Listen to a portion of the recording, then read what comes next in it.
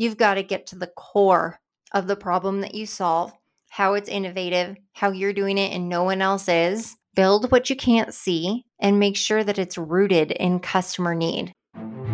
Hey everyone, this is Mary Grothe, founder and CEO. You're listening to the Revenue Radio podcast brought to you by House of Revenue.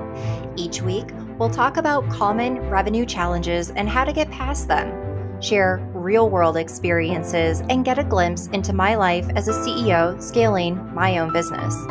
If you're a struggling entrepreneur or just an entrepreneur looking to be inspired, this podcast is for you. I'll give you honest, unfiltered, and practical insights into growing your business and getting past your revenue plateau.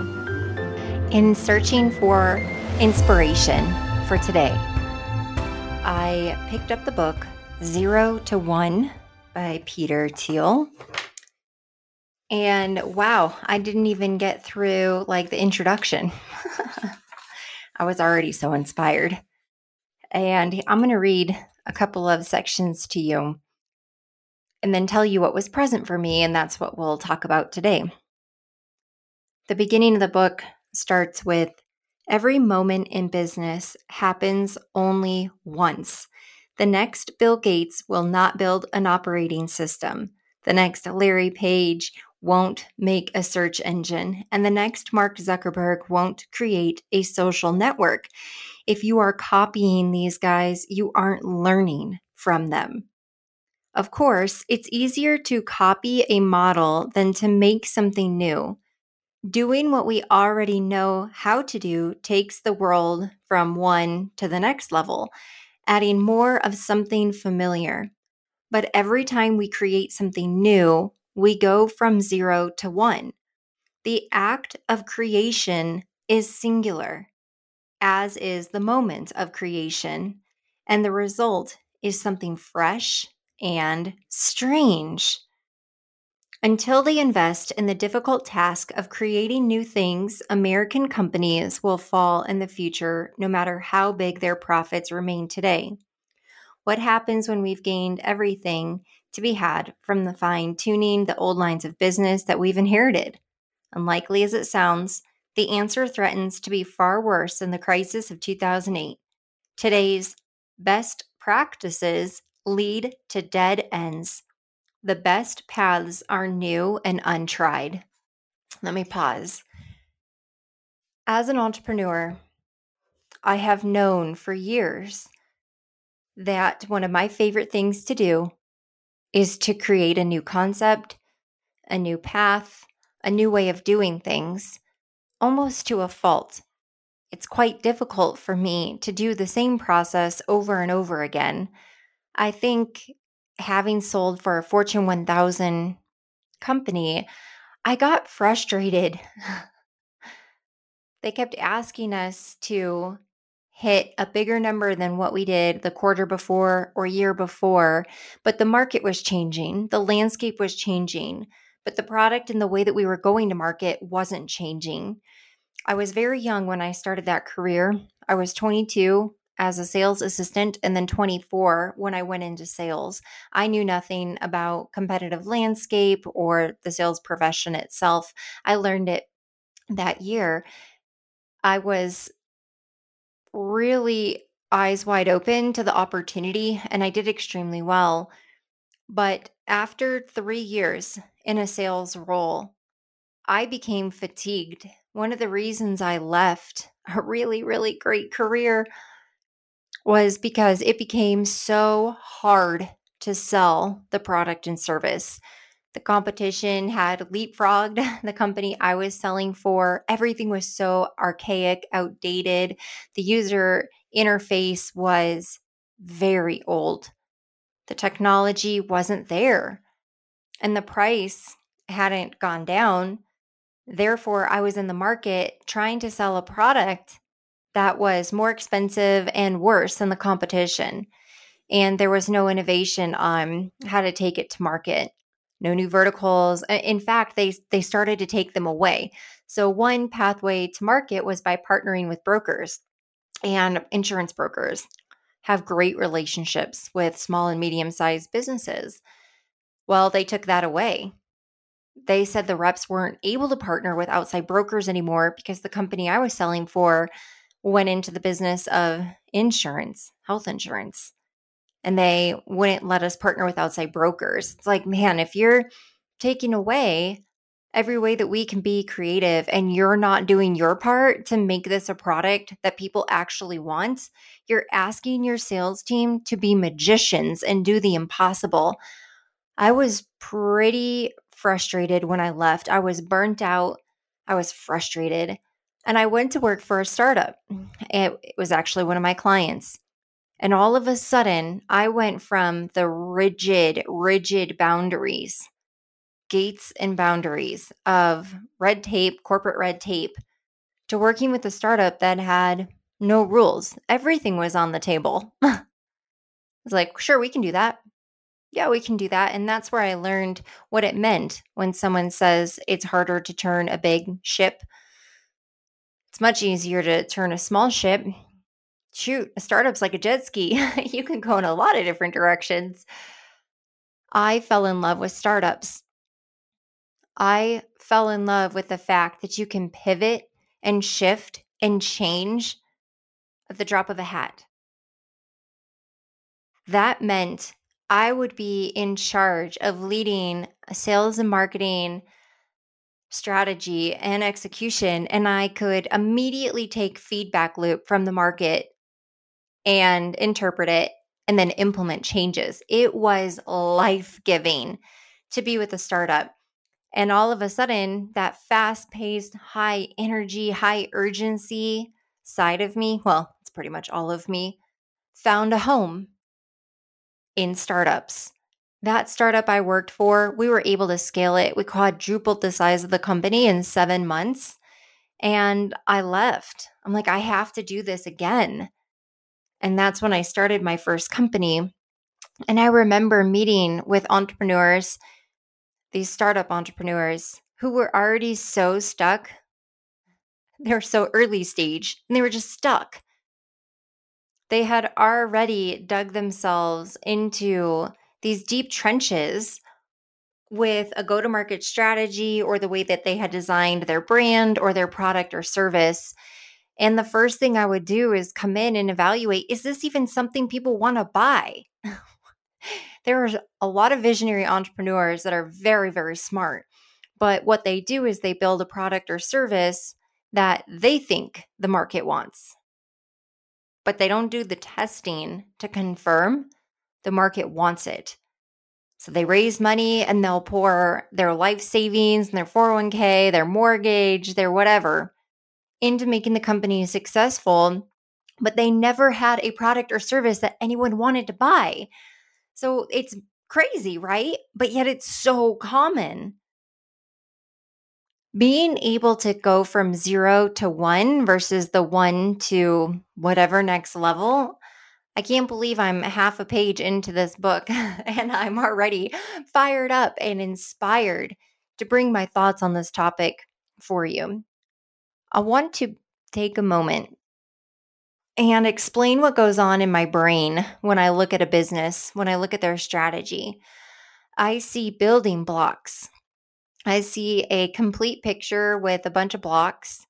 And I look at all the variables and components of the business and I break it down so I can understand how it makes money, how it's constructed inside and out, how the product or service is created, how it's delivered, the supply chain for that, all the delivery methods, the speed to delivery. I have to look at all the data because I love math, which is funny because I can't do it without a calculator. It's hilarious. Like I can't do the simplest math or multiplication on the spot. But I mean, if I was forced to, I'm sure I could do it well. But I've learned to, use a calculator, take some shortcuts in life. It's a lot easier. But I love the data and I love being able to break down to the tiniest piece of granular data that I can so that I can understand the actual inside and out of this company. So what is happening internally and then what is happening in the external marketplace, getting all the data points from a competitive analysis standpoint, but also from their customer. Oh, so many companies skip voice of the customer surveys. Like, go talk to your customer. They're going to tell you better than anybody what they think about it and what it's missing or where you're winning. Being able to compile all that data is critical. And I am able to visualize the whole company. I can close my eyes and see all the variables inside and out, like in building blocks. And then it's like a very complex problem that I love staring at. And then I start challenging myself to solve it. So I will take all those building blocks mentally or usually with a whiteboard, and I will break them all apart. And then my goal is to put them back together in a way that it's structured more profitably, better product or service, better go to market, better revenue infrastructure, better people in the right seats. That is fun for me. In fact, that's life for me, is to be able to go back to the drawing board, literally. The whiteboard is my best friend, and be able to map out the vision. And reading this front page of this book, 0 to 1, it really made me see that I think the strategy here is to build what you can't see, coupled with building something people want. Why is that important? Two things. It has to be rooted in customer need. So that's based on what someone wants. And if you want to have a quick pathway to winning, don't put yourself in a super saturated market. Figure out your positioning out of the gate. And that is done by building what you can't see, meaning innovating. Don't just build the same of what someone else has already built or many people have already built and then just say yours is better. You actually have to do something better, not just say it. Be kind to your marketer. Differentiate, find the positioning, find the wedge between you and the competition, and create space for yourself in the market. And that's where your positioning comes from. I can't wait to read the rest of this book. I'm already inspired. I'll have to report back to you all when I get a little bit further into it.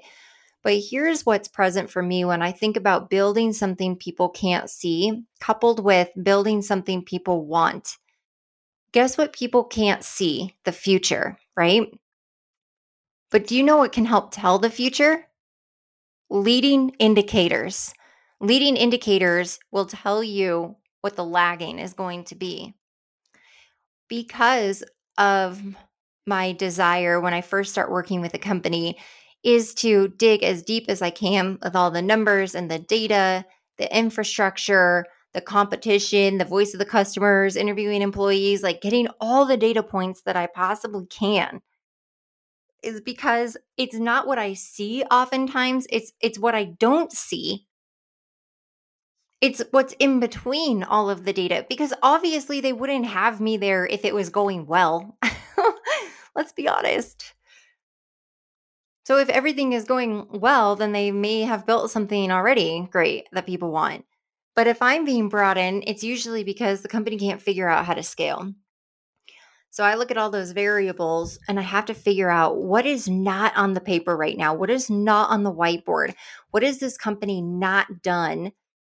What is the market not done? What are the competitors not done that the market is asking for, that the buyer is asking for? And it goes back to the voice of the customer surveys and understanding and doing primary market research and getting the competitive landscape, but truly understanding what is the need in the market, what is not currently being addressed in the market. But then it's also looking at leading indicators. Leading indicators can be a way to interpret the data and look at what it's telling you, not what you can see yet, but based on the data, where can this go? For me, one thing I like doing is reconstructing packages, if you will, like how a product or service is packaged before we determine how it's marketed. Like, what is the actual product or service? Do people actually like it? Do they actually get good results by using it, consuming it, taking part in it, and having it? Because that's really important, right? Hopefully, that's why you're in business. But it's pretty shocking when you realize that not every young early stage company has an established feedback loop yet. I understand some companies are so early stage, they have like 5 customers, but still, even if you have 1 customer, you should have a feedback loop. You should also have a customer advisory board, whether they're customers or not. People in the market that are your prospective buyer or they are your buyer. And early on, you should have a customer advisory board. You should have people who look like your ideal customer sitting in a seat, giving you feedback and letting you into their world so that you can intimately understand what they want. Think about focus groups like the big toy companies out there. They do these unbelievable focus groups with groups of kids. They build a bunch of prototypes and then they watch the kids play with them. And then they see what the kids want. And then they ask the kids what would make it better. Well, why do you think the toy companies do so well? And why aren't you doing that in your business? Where's your advisory board? Where are the tinkerers, the people that can play in the sandbox of your technology and tell you what's missing? Where are the people that you want to offer a discounted option to be on your service to try it out so that you can get the feedback loop and understand if it's ready for market? Or do you just create a bunch of things and then put it to market and be like, well, I really hope they like it? Woo, scary. Not on my watch, not with my money. I wouldn't be doing that. I look back to the humble beginnings of our company, House of Revenue, back when it was Sales BQ. 3 brave CEOs allowed me to be their fractional VP of sales. I had an idea, that's all that it was, but I had to test it. And I went to 3 brave CEOs that had a sales problem. And I said, look, pay me $3,000 a month and I'm going to work for you about 15 hours a week, maybe 20. And I'm going to build up your sales department. And I'm going to do this for 2 other companies at the same time. And I'm going to figure out what this fractional VP of sales thing looks like. When I entered the market 4.5 years ago doing that, I knew that it was just like scratching the surface. There was another fractional VP of sales company out there, Sales Acceleration. And then there was another one I learned about later, Sales QB, which was hilarious because we were Sales BQ. But I didn't know about those companies when I started. It was when I got my foot in the door and started testing it out. I'm like, okay, I think this thing has some legs. Let me do some market research and see what else is out there. A little bit backwards. I should have done the market research first, but it doesn't matter. We obviously hit the ground running and had great success with it. But I just went for it. It was my hunch. I was like, we got to test this. So while I was doing it, I was doing market research and I was starting to understand the market and the competitive landscape to see if there was really anyone doing it quite like I was. And then I was in constant communication with my 3 early on customers, trying to understand what they liked and didn't like, what else they wanted to see or what they wanted to see less of, and to truly fine tuning it on how they wanted it and understanding what those success metrics were going to be. If we deem this a success 6 months from now, what needs to happen? Well, then I could back into it. It was an incredible journey the first few months. Till then I finally felt comfortable. I'm like, all right, we got something. And some of the ways that I made it different was I embedded coaching, training, and consulting in one service. What I had found in the market, there were some very prominent, talented sales trainers out there where all they did was training. Then there were some very talented sales coaches out there where all they did was coaching, which is different than training. Then, of course, a huge industry in sales recruiting. And of course, another industry was sales consulting. But I was not finding somebody that did all 3 and did all 3 well. I guess you could say 4 because coaching and training are separate. So I went on a mission. And that's how we started to scale initially, was with a new, fresh, creative idea, doing it a different way, doing it a way that we didn't see that the market was doing it, but it was based on creating something new, but it was rooted in customer need. This is what those people wanted. And the price point was so low. We exploded with success. That's how we knew it was priced too low, the wait list to come on board. So we just started raising prices, but I never wasted a moment. I never wasted one sentence of customer feedback to iterate and to improve. It was a constant feedback loop. And every time, not even just that came from them proactively, but I was seeing it. My team was seeing it. Every time we saw a better way to do something, we implemented it right away, right away. We would have sometimes 10 changes, like substantial changes in a week or in a month. We moved at the speed of lightning. It was incredible how quickly we built the service offering of this company. I know it can take years for companies to build a product offering where they can reach more of a maturity product or service offering. And I'm so proud that we were able to do that by 2020, just over 2 years in business. And we were able to launch the full model, which is what we've stayed with. And of course, there's been tweaks and changes and we've fine-tuned it, but we haven't changed the core of the offering or the marketing messaging. And we continue to win, we continue to flourish. However, we're always looking for fine-tuning in all of the steps of our process because the market is changing at a rapid pace. New technologies, new processes, new methodologies, new ways of going to market. And our team, we just constantly challenge ourselves on, is there a better way? Is there a better way? Is there a better way? Just because this is the way that we did it last year with another company who was kind of like this, shouldn't we consider doing something a little bit different and innovative? Yes. The answer is always yes. So as I close today, the main thought here is build what you can't see. If you're building what you can already see, you're just copying someone else. It's not that you can't take some elements of what you're seeing in other models, but don't just carbon copy and then want to find one piece. Oh, we'll just do this one little part different. Or we'll just say we're better, faster, better customer service.